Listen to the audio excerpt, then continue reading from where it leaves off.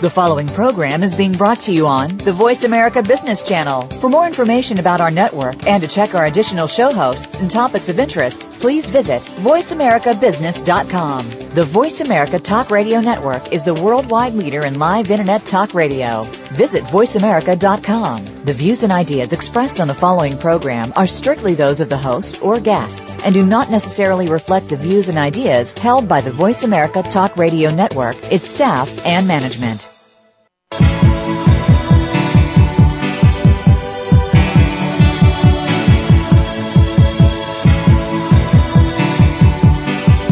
You are now about to take a journey with professional advisors Ken Smith and Ethan Broga on Empirical Investing Radio. To connect with Empirical Investing Radio, please call 1-866-472-5790. Fasten your seatbelts. You're going to need them. Just because the hosts have a sense of humor does not mean their advice won't change your life.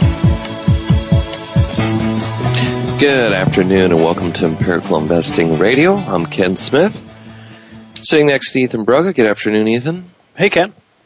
Good to see you as usual. Good to be here. This show is designed to share with you prudent investing and financial planning ideas to help you grow, accumulate, and preserve your wealth, and hopefully enjoy the fruits of your labor as well. We want to help you make a lifetime of smart financial decisions, and we do that by keeping on top of the latest and greatest in the financial world, Ethan, and sharing it with our listeners along the way. Mm-hmm. Why don't you give out our contact information, and we'll get started with some investing topics today. That sounds good.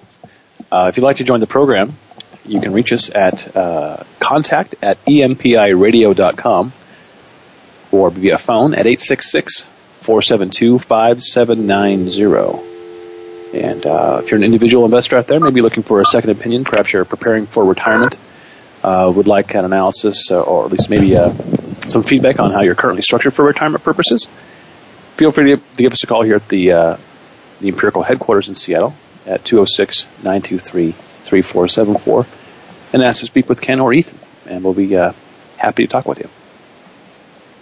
So today, Ken, I was thinking maybe we could run through I'm building a presentation about some different approaches to investing. All right. So I spent some time over the last couple of weeks putting together some slides and trying to, make a hopefully compelling argument as to which approach is probably the best to use. And so I thought maybe we could start up with that. Okay, let's do it. The name of the presentation, I haven't quite finalized it yet, but I'm calling it something along the lines of traditional investing versus indexing versus enhanced indexing. So there we'll discuss basically three different types of investments or approaches to investing, basically. Okay. And I start out very, very simply and just kind of mention what those things are. So in terms of the traditional investment management approach, it generally engages in one or two of the following activities. That is market timing, using some type of forecasting to predict when to be in and out of the market, or stock picking, which uses typically either some type of fundamental or technical analysis. Fundamental analysis being the individual research of a company, take an individual company and researching its balance sheet, its growth opportunities, its potential competitive barriers and other issues, and trying to come up with a fair market value for that, or applying some financial metric to their financial situation, and trying to come up with some fair market value, and then determining is the current price at, below, or above that, exactly, and making an investment decision around that. Yeah. Technical analysis is a little different. Yeah, basically using charts, right, as a means to make purchase and sell decisions based on stock performance. There's really very little, if there's no concern about the financial prospects of a particular company or a group of stocks or securities or investment, and primarily it's a focus on the trading pattern. Exactly. And there's all kinds of very complicated ways to do that and look at that, but it's primarily based on how the particular investment is trading. So if it's been trending up, will it continue to trend up? If it's been going down or moving in wild patterns of up and down, interpreting what those mean and what's likely to happen based on past performance. Right. And these two approaches, in one form or another, either can be done directly by individuals, or if you own mutual funds, traditional mutual funds, you're delegating usually one of those two approaches to your own investments. Usually. What I've seen a lot is kind of a hybrid of these two, and most individuals that we come across, a lot of them have developed their own approach that's kind of a combination of, well, I think the company is reasonably priced, or I think they'll have great earnings growth going forward. But I also think based on where it's traded.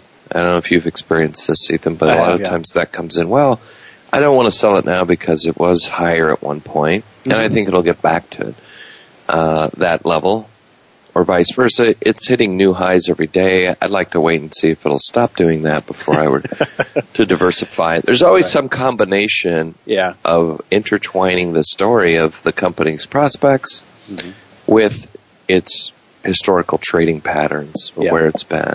Most of the time, I would say individuals use a less sophisticated approach than the folks that are running mutual funds. But interestingly enough, they're not wildly more successful, the folks who have the more disciplined approach, but still practice the traditional investment management style. Yeah. So that's kind of one group, and we talk a little bit about that. We have some anecdotal evidence about, does the traditional approach work? And by work, I mean, does it beat the index, or beat an index that's appropriate for it, depending on the type of stocks they're looking at. And then obviously we have the indexing approach, which really simply tries to capture the market performance of a particular market. So if you're in large cap stocks, your index is the S&P 500, right? That's right. If you're in small cap stocks, your index is the Russell 2000. Those aren't trying to outperform small cap stocks or large cap stocks, respectively. They're just trying to capture the performance of those particular markets, basically. Right. Of course, if you do that, you don't have the potential to outperform either. But that's okay. I mean, a lot of times that works out all right. So that's kind of the premise, at least the introductory information to this presentation. I want to make sure we're all on the same page. Move on to say, currently, how is the mutual fund industry set up? And it turns out, if you look across the over 5,000 mutual funds out there right now, representing about $6.5 trillion, there's currently about 80% of the money is run in traditional fashion, traditional money management. And about 20% is in indexed. Which is the first two, either market timing or fundamental analysis, or stock picking. All right. Or you kind of have it market timing and stock picking. Yep. Okay. So the vast majority is still run traditionally, even though, of course, over the years, more and more evidence has been brought forth and concludes that indexing probably is a superior way to go. But yet it's still a relatively small amount of the total out there, interestingly enough. Yeah, I mean, the evidence is overwhelming. Yeah, it is actually. Obviously, that's true. I believe that as well.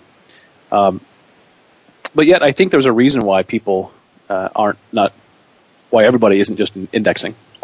I think it has to do with slide number 7, Ken, on your slides there. It has to do with the lure of market timing.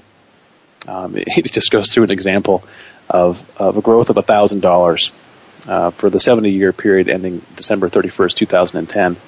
If you put that $1,000 in a savings account 70 years ago, you'd have about $17,000 right now. If you invested it all in the S&P index 70 years ago, you'd have about $1.6 million, which is nice, way more than the savings account. Mm-hmm. If you invested in a small cap index, in this case they're using, just for your information, Ken, the crispy information, the CRSP 910 index, you'd have about $13 million. So significant improvement over just the S&P, just by investing in smaller company stocks. The perfect timing strategy, where you were able to buy in at every market low point, but sell at the top, guess how much you'd have? A lot. $7 billion. $7 billion. So a lot of money. Wow. And I think that's part of the allure, right? Because if you can get it right, boy, the payoff is huge. Yeah, it would be an enormous payoff. But clearly that is a bit of a fantasy. You can't perfectly time everything. And if you had a perfectly awful timing strategy, your $1,000 would turn into about $3.40. But again, I think it's the idea here. There's the hope springs eternal. So we're willing to not look or even take heed to the evidence out there a lot of times, because we have this hope of getting, amazingly good performance. So that's part of the reason why I think it's pervasive out there. But why is it so hard to time the market? Why is it such a difficult feat? And on the next slide in the presentation, we talk about timing the market in terms of recessions. It's interesting to me that when they announce recessions, it's already after the fact, after the market's gone down a lot. So looking at the recessionary period from 2007 through 2011, there was a 30-month recession. The announcement for the recession came on December 1st, 2008. But the recession actually started in December 2007. So it wasn't known until well after the fact that, hey, we're already in a recession. Right. And the converse is also true. When you're actually out of the recession, it isn't known for quite some time until after the fact. That's what makes market timing, and one of the things that make market timing very difficult to do, because it's a very dynamic economy, and stock prices are very dynamic. You don't know exactly where you're at any given time until you have a chance to evaluate the data, and that takes time. Right. So that's why market timers aren't more successful. At least an example of why that is, anyway. Further, experts have time predicting it too. So just trying to figure out whether we're in recession or not isn't always the thing. Trying to figure out when things will turn around is also a big thing. And we cite a report here that came out in January 2002, and all the experts in this particular survey, I think they surveyed 19 economists. So their job is to be in the know, right? Right. Make predictions as to what the market holds for the coming year. And in 2012, all of them predicted that the economy would recover and stocks would begin to go back up. Right. It turns out, in hindsight, after the fact, that not a single one of the 19 stock managers, or economists rather, interviewed got it right. All of them were incorrect.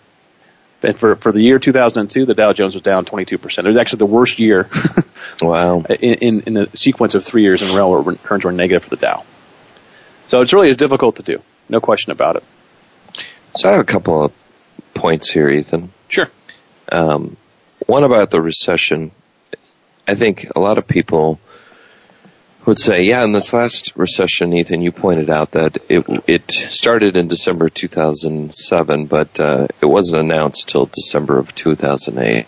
Right. But I think a lot of people would argue with you and say, well, yeah, but I didn't need the Bureau of Economic Statistics to tell me that things weren't working out. We knew what was going on in the headlines.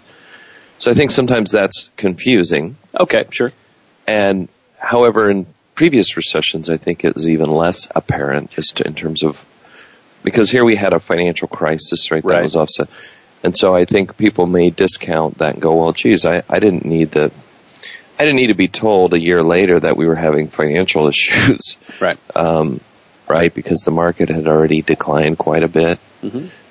And there was a lot of news about the mortgages and and all the stuff that was going on. True. Now, the issue then would have been, well, how severe would the decline be? And that was very difficult to determine. And maybe even irrelevant if you knew in advance that the market will recover. And so the next point that I wanted to make here that's relevant, Ethan, to all this is, just because in one particular period it seemed obvious, it doesn't mean it is over multiple cycles. Right. So even if you thought, well, geez, I called that, I told my advisor we should have got out. And I found a couple of guys who knew that things were going to be bad, because there's advisors out there that are bragging, right, that they got their clients out, or they knew that the market was going to decline. It doesn't make it a good strategy going forward, if you know what I'm saying. And because they probably would have gotten it wrong 9 out of 10 times and cost their clients a great deal of money. And it's irrelevant in the fact that from March 9th to the next year, the market recovered substantially. Yeah, that's what I was going to go talk about to where we're now recovering, well beyond that. Yeah. So unless you had a very short time frame, in my retirement process that I'm developed here, this presentation shows you exactly how you would never get caught in that situation where the period of time we went from top to bottom now back to where we were wouldn't have been the money you'd have been using for your income anyway. Right? You wouldn't have been investing in aggressive stocks and pulling money out every year from that part of your component. Right. I'm suggesting you have a 10-year period of where it's the income you're using for your closest 10 years. You're not involving in the stock market altogether, which in itself would have gotten you through most of the market declines. Right. And lastly, even then we'll let you move on. Okay. The idea that when you're dealing with these downturns or this recession, what most people wind up doing is having some kind of a hybrid strategy where they either internally argue with themselves, I should get out, I knew I should have got out, and then eventually they get out, but it's at the low point, right? Or they have an advisor who's saying we should stick with it, and they don't get out until it's too late, and then they fire the advisor, right? Mm. Oh, well, I knew. And that's the worst of all strategies, right? You need to have something that you actually, if it's staying in the market, then it's sticking in the market. If it's getting out of the market, the best approach that I've been able to find, looking at the empirical data, is simply saying, hey, when the market declines X amount, then I'm going to get out. And I will be back in at this point in time. And if you do that, you wind up getting a reduced return, but at least the reduced return is equivalent to about what your market exposure is, or your exposure to stocks over a given long-term period of time. Uh-huh. Where you get penalized, and where we see study after study of this, and Fidelity did a study looking at 401 or retirement accounts through the crisis. Mm-hmm. People who just consistently kept adding and kept their allocation the same did better than people who were actively jockeying around. Oh, no question, right? Yeah. And that's happened in all. If we look at the Dow Bar study and other studies of how investors have done, the reason why they're getting below average rates of return, below what their exposure to equities is, because they're using this hybrid strategy of, well, I should get out, maybe I shouldn't get out, well, I should get. I think the hybrid strategy is a misnomer, right? It isn't like, there's no strategy, that's the problem. Right. Yeah. That's another name for it. The no strategy is really where the problem is. They're getting out of the markets when the markets are incredibly cheap, and they're buying in when they're incredibly expensive. Right. And that's the worst of any other strategies. Yeah. And talking about the same chart where the unemployment peaked in October of 2009. Obviously, the economy had not fully recovered by then, and stocks had already advanced quite a bit. But from that point on, one of the reasons I heard at the time was, hey, unemployment's very high. Why would economy's going to no place? Why would I want to be in stocks right now? Well, obviously the next 3 years was pretty darn good still overall, right? The Dow is now much higher than it was in October of 2009, and in fact the unemployment rate is actually lower, but still elevated. So, there's no clear strategy as to, hey, because unemployment's high, future returns will be low. There's no correlation to any of that. Okay. The market is a very forward-looking machine too, and so it's always trying to discount what's going to happen in the future. We could be at a very high unemployment rate, but if the market thinks that that's going to change, it will reprice. It reprices very quickly. Right. Exactly right. Well, there's some further evidence about in terms of do gurus get it right as well, and then there was a Wall Street Journal. Actually, I think they do this pretty regularly, but this one in particular was interesting. They poll a bunch of experts, people who are experts in picking the right stocks. This was published in February 7th, 2005. Basically, they have a love 'em, hate 'em segment where they rank a bunch of stocks that all of them say to sell, and rank some stocks that they suggest that people buy. Interestingly, the 10 best stocks did pretty well over this particular year through 2005. The 10 best stocks were up 13% for the year, which is not bad at all. But only to be outdone by the losers who were up 19% over the same period. Awesome. I find that fascinating. Clearly a bit anecdotal, but makes the point pretty well there that even the experts are wrong frequently about these types of things. So the best analysts that the Wall Street Journal could put together pick their favorite stocks, and the 10 favorite stocks did substantially worse than the 10 stocks they thought would be the worst exactly of all the stocks. We've got to take a quick break, Ethan. We'll pick back up on this when we come back. Empirical Investing Radio.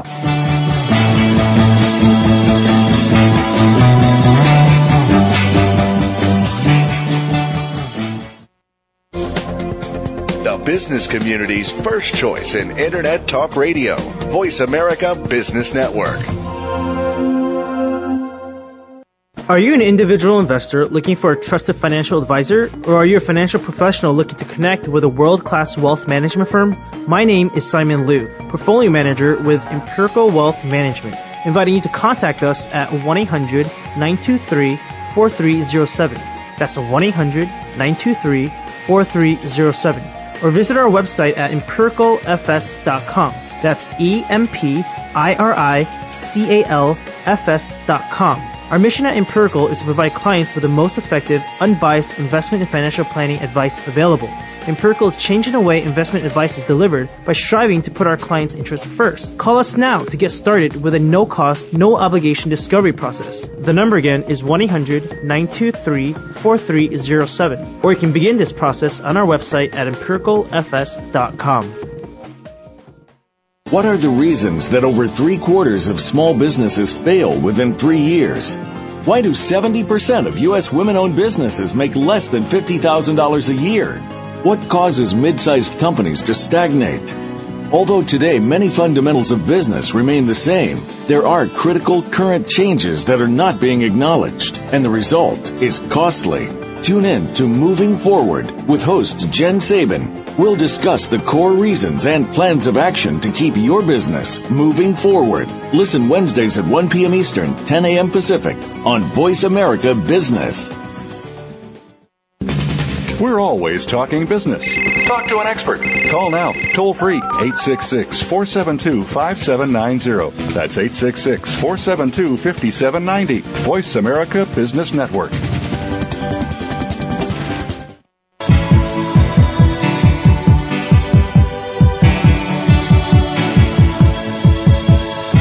You are listening to Empirical Investing Radio with Ken Smith and co-host Ethan Broga. To call into the program with a question or comment, please dial 1-866-472-5790. That's 1-866-472-5790. You may also send an email to contact@empiradio.com.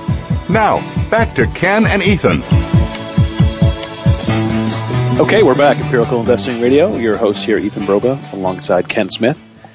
We're just talking about some different approaches to investing. One of those being the sort of traditional speculative approach, as we like to call it, versus indexing, and then what we call enhanced indexing. Oh, I like that. Thank you very much. If you'd like to join the program today, feel free to give us a call or email. We can be reached at contact@empiradio.com or 866-472-5790. And right before the break, we were just finishing up our first segment, and we finished up on a Wall Street Journal article that came out back in 2005, where the Wall Street Journal pulled together a group of stock pickers and sort of what we call experts, and ranked their 10 most favorite stocks and their 10 least favorite stocks. And as it turned out, the worst stock did better by not a small margin, by quite a bit over that the subsequent time period. Which really kind of begs the question in a lot of cases is are stock pickers better than what we have here, at least my slide, is a chimpanzee? And we've heard those studies before, Ken, where you have actually have chimps throwing darts, and sometimes they end up beating the stock pickers, right? Interestingly enough. That's the cue for that. Appreciate it. But even big experts get it wrong. I mean, people like Bill Gross, and we've talked about this on the show before. Bill Gross runs the world's largest bond fund for PIMCO, and he's had numerous wrong calls over the years, but one of them in particular was back in 2002, September 2002. Here's a quote from Bill at the time. "Stocks stink and will continue to do so until they're priced appropriately." Well, the market low came just about 2 weeks later after this was published in 2002 and began to go up onto a 5-year bull run after that. And he predicted Dow would actually reach 5,000 at that time. Yeah. So it didn't get anywhere close to that, even though obviously Bill had I'm sure he had good reasons to say what he did, but he just wasn't right about it. Right. He's actually said several things that haven't panned out that were not just small things, like, oh, he was a little bit off, but really wildly off, right? And it's not a reflection of the intelligence of him or his team. Nope. The current guy that is down there at PIMCO, but it's more of a reflection of how difficult it is to get these types of predictions correct. Yes, I would agree. No doubt about it. And one of the folks that have made perhaps the boldest predictions that I've been aware of here in recent years was a person named Harry Dent, who in 1999 publishes this book called The Roaring 2000s, and in it he predicted that the Dow Jones by the end of 2008 would reach 44,000. That's appropriate. And obviously that did not happen. Wasn't anywhere close to that. But don't worry, because he came out with a new book in 2009, whose title is The Great Depression Ahead. So maybe there's hope for good returns in the future, because he'll probably be as wrong as he was before. Interestingly enough, how those guys continue to get published and produce new material. They have no track record of anything that's proven to be good. Further evidence goes on. A lot of times we hear things in the media, like Money Magazine or Forbes or wherever. A lot of financial media out there, and they're always advising you what to do. You should be owning these stocks, you should be selling these stocks, and so forth and so on. One of these articles came out in August 1997. It was a Money Magazine article, and it said, the title was, "Don't Just Sit There, Sell Stocks Now," was the headline on the magazine cover. Is that one of the slides you have in here? Yep, that's number 17. Okay, got it. And, for folks who followed that advice, it probably didn't turn out to be all that great. I don't know, Ken, you probably know, and maybe our listeners do, that the next 4 years turned out to be among the greatest bull run in history for stocks, right? Up until about the end of 1999, at which time they came out with another magazine headline that says, tech stocks, everyone's getting rich. Here's how to get your share. How to get your share. So the folks who followed the advice in 1997 didn't get rich, but now that it's now 1999, they're advising folks to get into tech stocks, right? And of course, not more than 6 months later began the tech bubble bursting. Yeah, that's horrible. So bad stuff if you followed those headlines or those Money Magazine's articles. And it seems anecdotal, but clearly people do follow their advice, right? They're looking for advice, and they're getting it from sources like this, and obviously making poor decisions on a lot of times. But this really shouldn't be too surprising. And the next slide I have here is a quote from Steve Forbes, which I find, everybody knows this is true, but to actually have him say this and have it be a direct quote, it's kind of mind-boggling a little bit. But the quote goes like this, and Steve Forbes, for those of you who don't know, is a publisher of Forbes magazine. He says, you make more advice selling it than following it. You make more money selling advice than following it. Thanks for clarifying. It's one of the things we count on in the magazine business, along with the short-term memory of our readers. So that's a pretty, that's an amazing quote, right? Well, I think it's entirely true. Clearly he knows. He built sure it. Does. But it is true, and it never ceases to amaze me how many of these. You could start at any time. You could start collecting them right now, but I think most of us want to read something, make a quick decision, and then go on to the next thing. Right.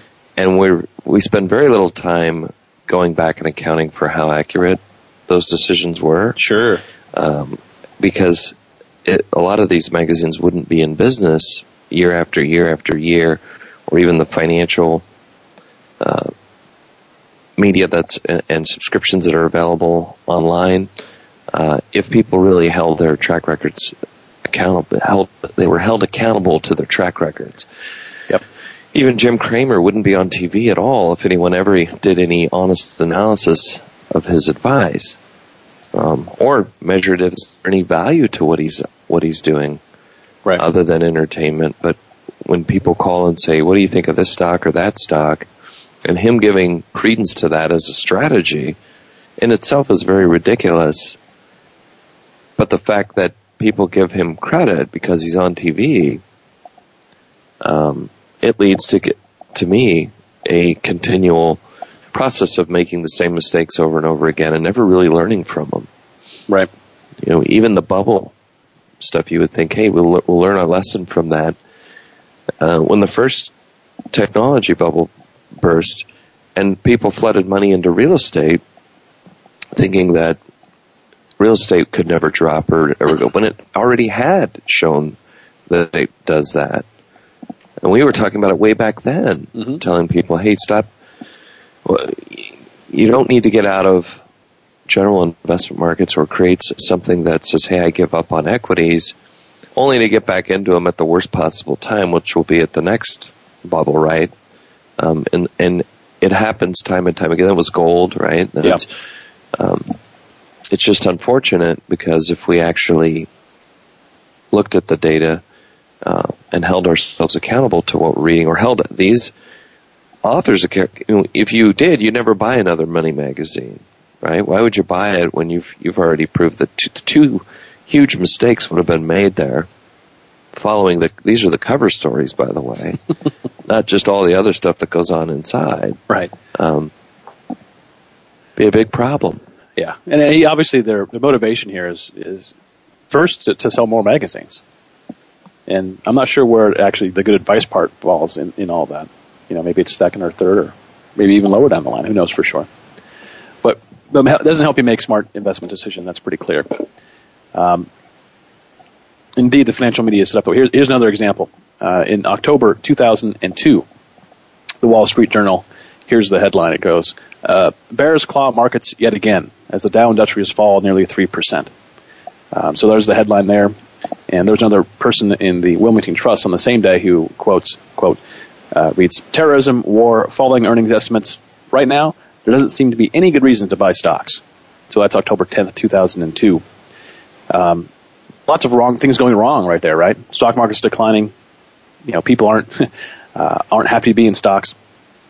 Well, it turns out if you had followed the advice, once again, you would have gotten burned. In fact, the next day returned, October 10th, the market was up 247 points. The next day, October 11th, the market was up 316 points. The next day, next business day, market was up 27 points. And the very next day, market was up 378 points. Just when it seemed nobody wants to invest and everything's going wrong, all of a sudden the market surges. And in fact, for that entire 4-day period after the drop, the Dow was up 669 points. 969 points in that 4-day period of time. And it ends up being the best 4-day gain since 1933. Wow. Which is staggering, right? I mean, if you're following these headlines, you're following the advice in these papers, you're going to get burned. No question about it. Because this stuff is not as simple as it appears to be. I like the cartoon you have in there, Ethan, that you put. It's in this. It says it shows a bunch of people sitting on a plane, and over the loudspeaker, an announcement is made. The pilot has indicated we're going to experience a little turbulence. Please fasten your seatbelts. And a panic guy is screaming out, "We're going to die!"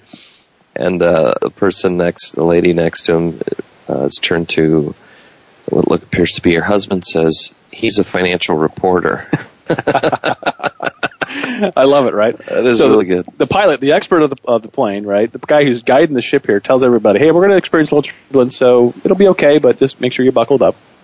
The financial reporter interprets that to say, we're all going to die.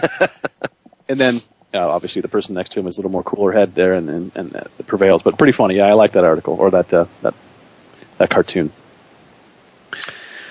So we talked about a lot of things here so far. The financial media, how it's not particularly helpful. Even experts get it wrong oftentimes. And indeed, even some of the rating agencies don't help. And the next slide talks just briefly on that. It evaluates 4 different mutual funds and shows you what the rankings were at the same time for 5 different ranking agencies, from Morningstar to Forbes, U.S. News and World Reports, Wall Street Journal, and Business Week. So Fund A received 5 stars from Morningstar, but while at the same time was only rated a C from the Forbes folks, and U.S. News and World Report rated it a 34 out of 100.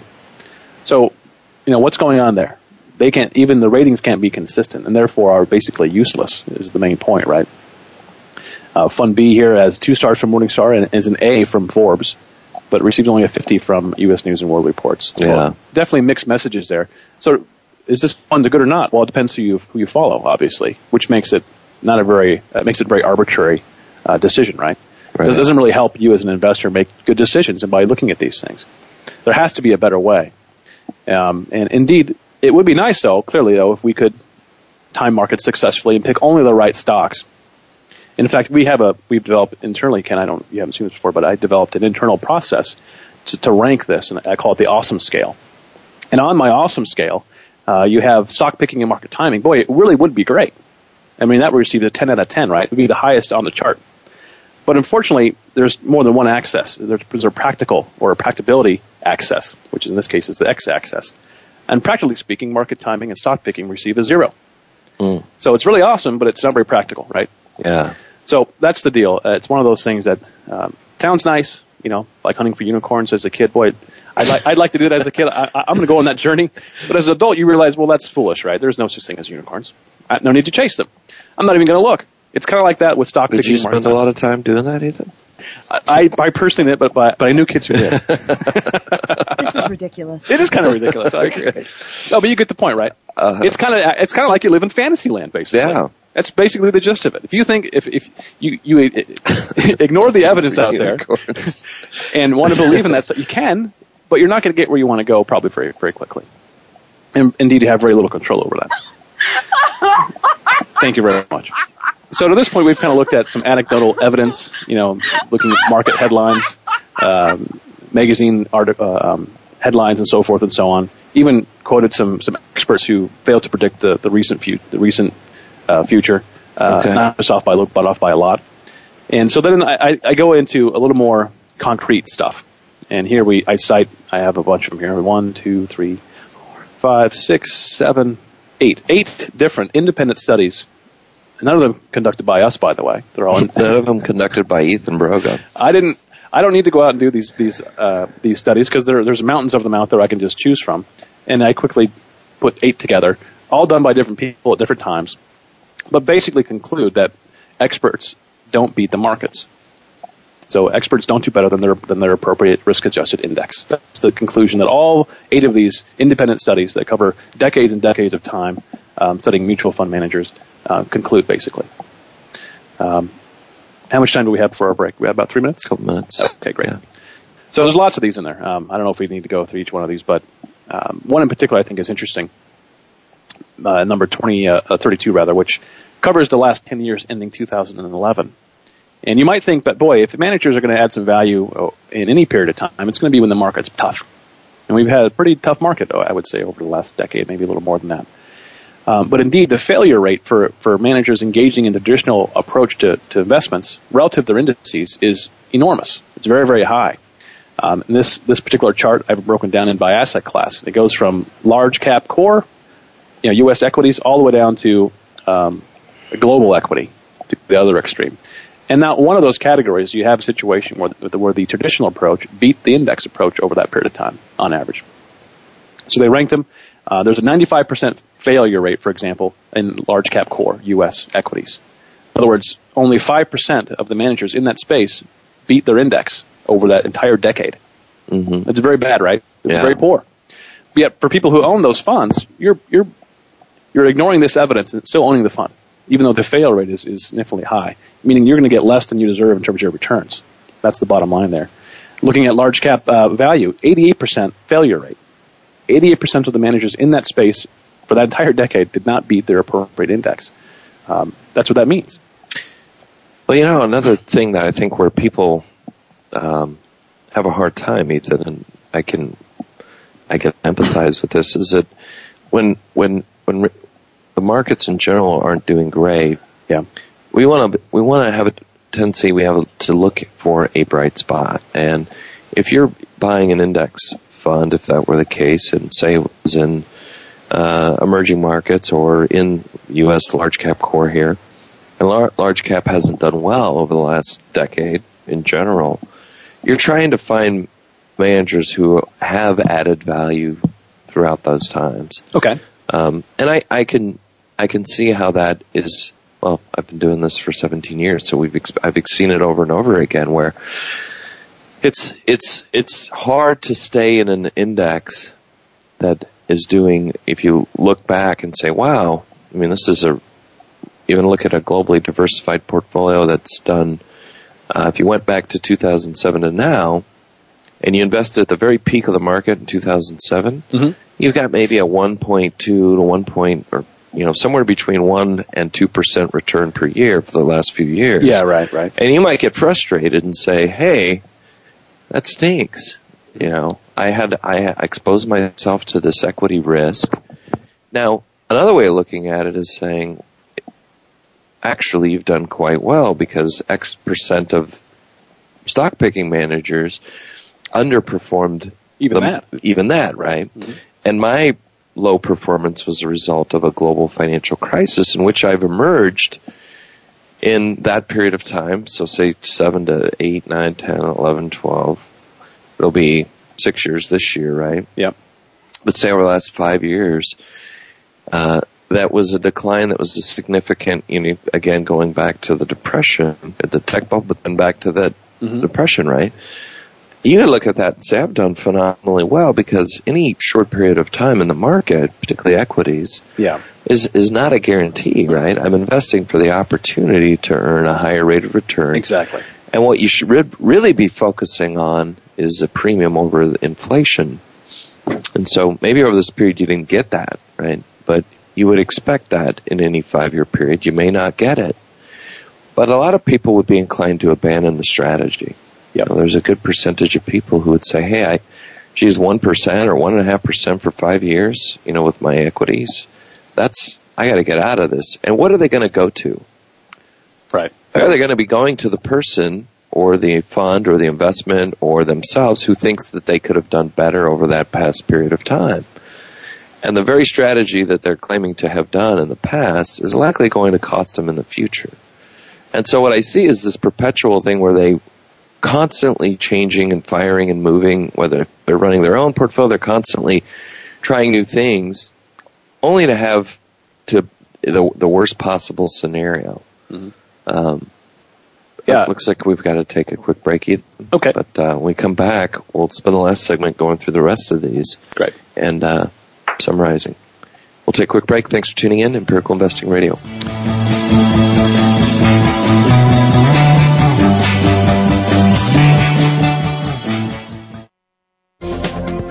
The business community's first choice in Internet Talk Radio. Voice America Business Network. Are you an individual investor looking for a trusted financial advisor, or are you a financial professional looking to connect with a world-class wealth management firm?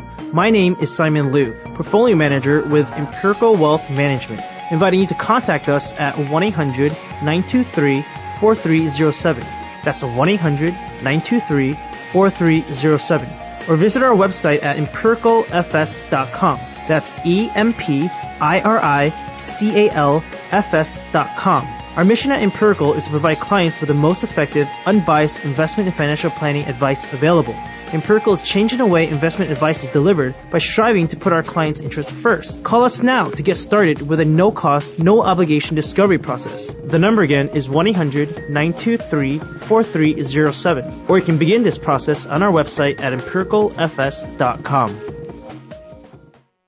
In sales, are you a lion or a vulture? Lions don't wait. They just go for it. Vultures hang around until the lions are finished and just pick up the scraps. How can you set yourself apart as a lion? Join the other aspiring sales lions and listen to Forget Patience, Let's Sell Something with host Ty Maynard. You'll learn the tips and strategies of top sales professionals. You'll gain more clients at a faster rate and at higher margins. If you're a sales professional, business owner, or executive, listen in every Thursday at 8 p.m. Eastern, 5 Pacific on the Voice America Business Channel. From the boardroom to you, Voice America Business Network.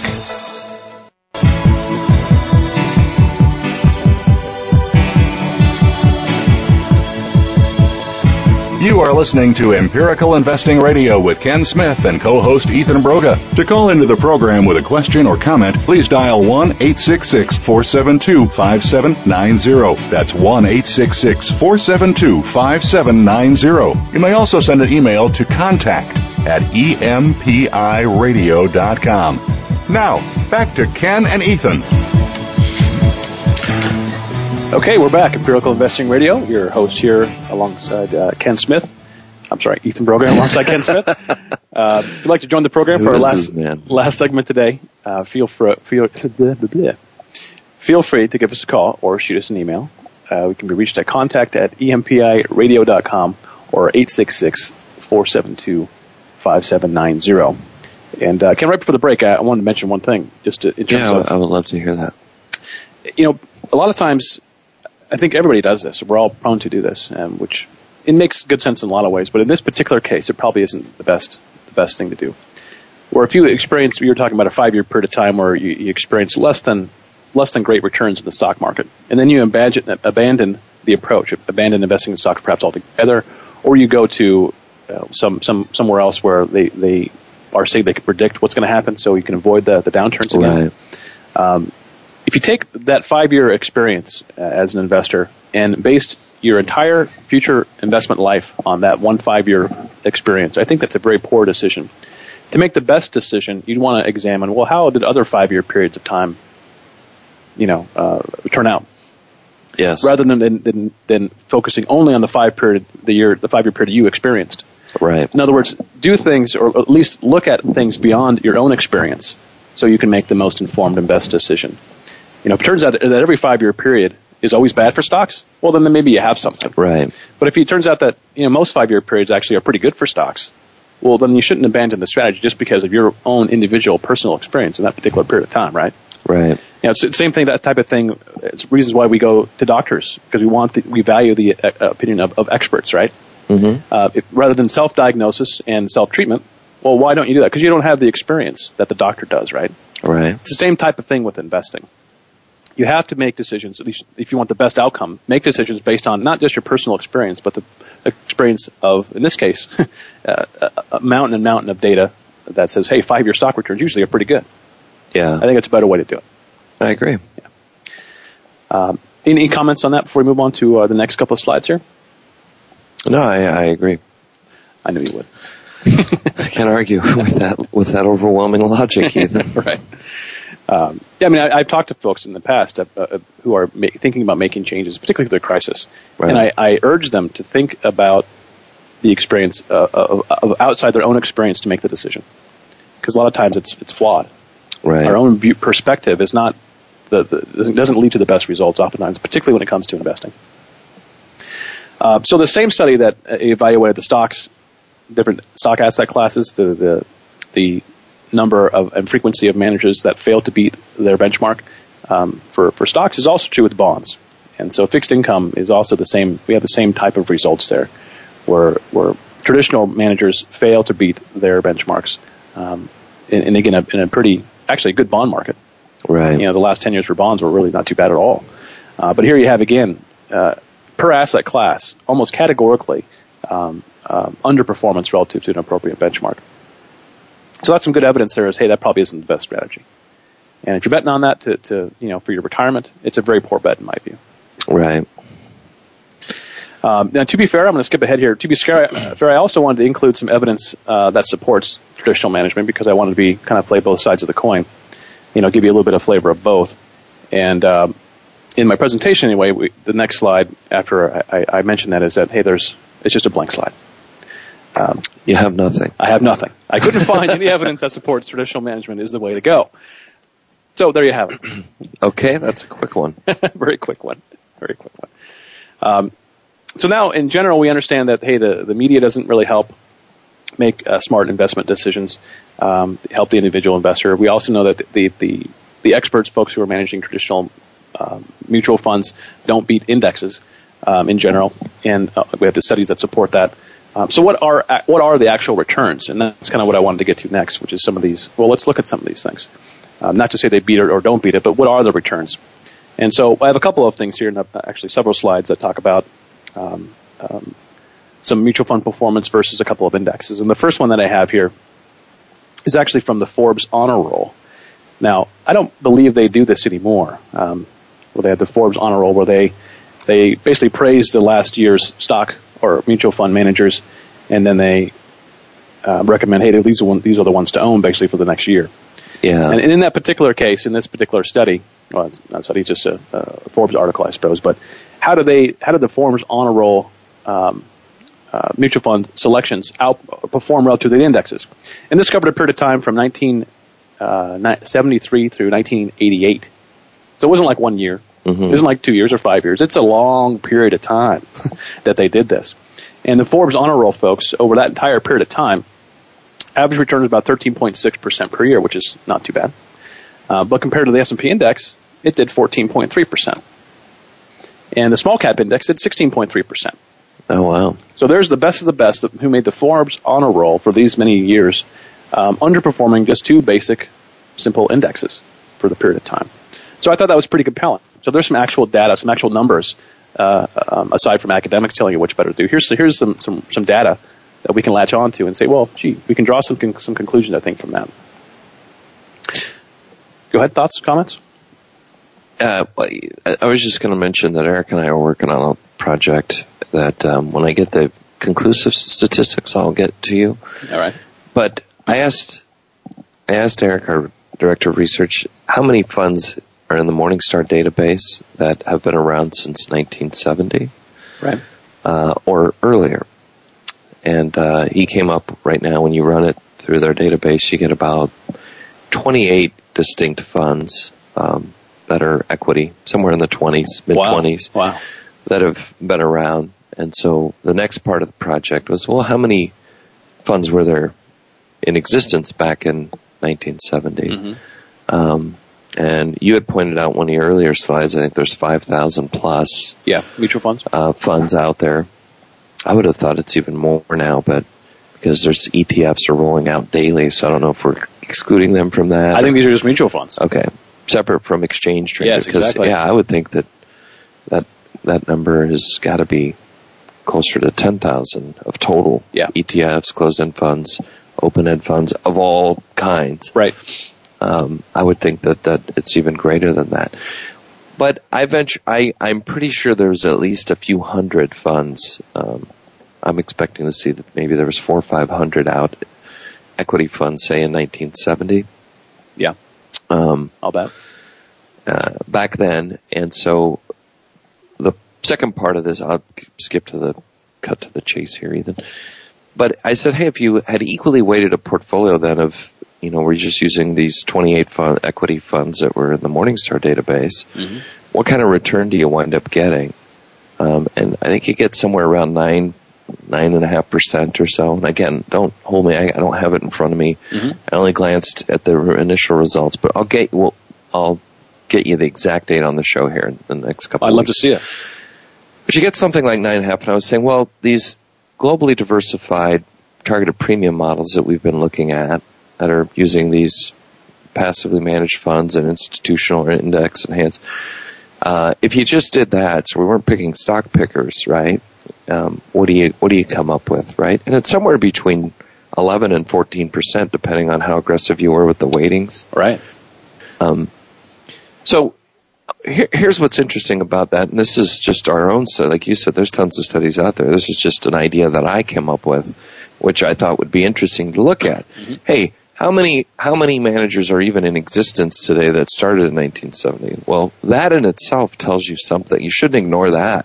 You could stop the discussion right there and say, wow, there's only 28? Right. Now, whether they merge into other funds or they close, there's typically not a great reason for why they don't exist, right? Well, sure. So if you took 28 and divided by that, let's assume that there were 500, right? Now you're dealing with those odds. What's the chances I'm going to pick the 28 that'll even survive, right. Most of which would have closed just because they underperformed, nobody wanted to buy them. Which is exactly the reason why funds close is because they either they don't do well for a period of time and they get folded in or to other funds, or they just shut them down. Yeah. So yes, that's exactly. I mean, your odds of getting of constructing a random portfolio of those top 28. Oh, right, are very low. I'll have Eric extremely low for us. But, it's 6% of the funds that maybe if there were 500 even survived, right? So 94% of them aren't even around anymore. Of those, that's the ones that survived, they didn't beat a portfolio we could have constructed that was just passively managed. Right. Right? So they didn't even beat anything, is what I'm saying. Wow. So anyways, I'm sorry. I just wanted to share that because it kind of goes in line with it's the exact same type of stuff. And indeed, the next slide is similar in some ways. This is another study. Actually, this one's from DFA, Dimensional Fund Advisors. It covers a period from 1970 to 1999. So again, a long period of time there, 30 years of time, and examines the top performers of mutual funds and then their subsequent results. So it takes the top 30 funds in a 5-year period of time, lumps them together, and then tracks them over the next 5-year period to see what happens. Right. So there's a period from 1970 to 74 where these top 30 funds performed in aggregate 3.1%. And over the next 5 years, their performance was negative 1.6. In 1975 through 79, the top 30 performed 20% per year, basically. Over the next 5-year period, only did 1.8%. This is the continual thing. You end up getting a situation where the top performers can't repeat. They don't end up being the top performers in the subsequent time period. It's the same results we see for each of these time periods that they have outlined here. So pretty significant. I mean, if you're basing your decision to buy or sell or buy a mutual fund based on past performance, which is exactly why they had the disclosure on the performance, or on the fund rather, future past performance is not predictive of future results. This is why. Right. Because you end up picking the 5-star fund, they're going to likely do worse in the future. This is one study that supports that or shows that. Further, go ahead. We've got a couple minutes, so I just want to make sure we're getting to a very good kind of a conclusion or summary here. Well, and I think what we're going to do when this presentation actually is finalized and all done, we'll probably put something like this on the website at some point in time. Okay. Yeah, maybe another video or something that kind of walks through some of these things to share this information with people who are interested in looking at it. So I think next show we could talk about. I mean, what we've discussed today is why traditional management isn't a great way of doing it. Right. And don't confuse. Don't fool yourself into believing that it's the wrapper that's the problem, the mutual fund, but you could pick the stocks yourself and do a better job. That's a huge mistake. There's no evidence of that at all. And so if anyone's, telling you that that's the issue, that's not the issue.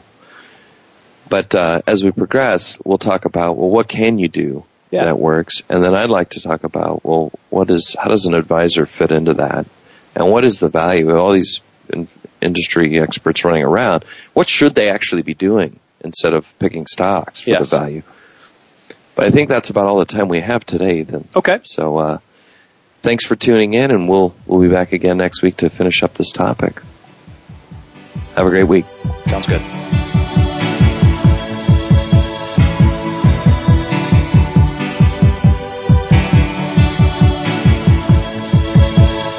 We hope you've enjoyed Empirical Investing Radio with Ken Smith and Ethan Broga. Please join us again next Thursday afternoon at 5 p.m. Eastern Time and 2 p.m. Pacific Time on the Voice America Business Channel. And for more information about Empirical Investing Radio, please call 800-923-4307. We'll see you next week.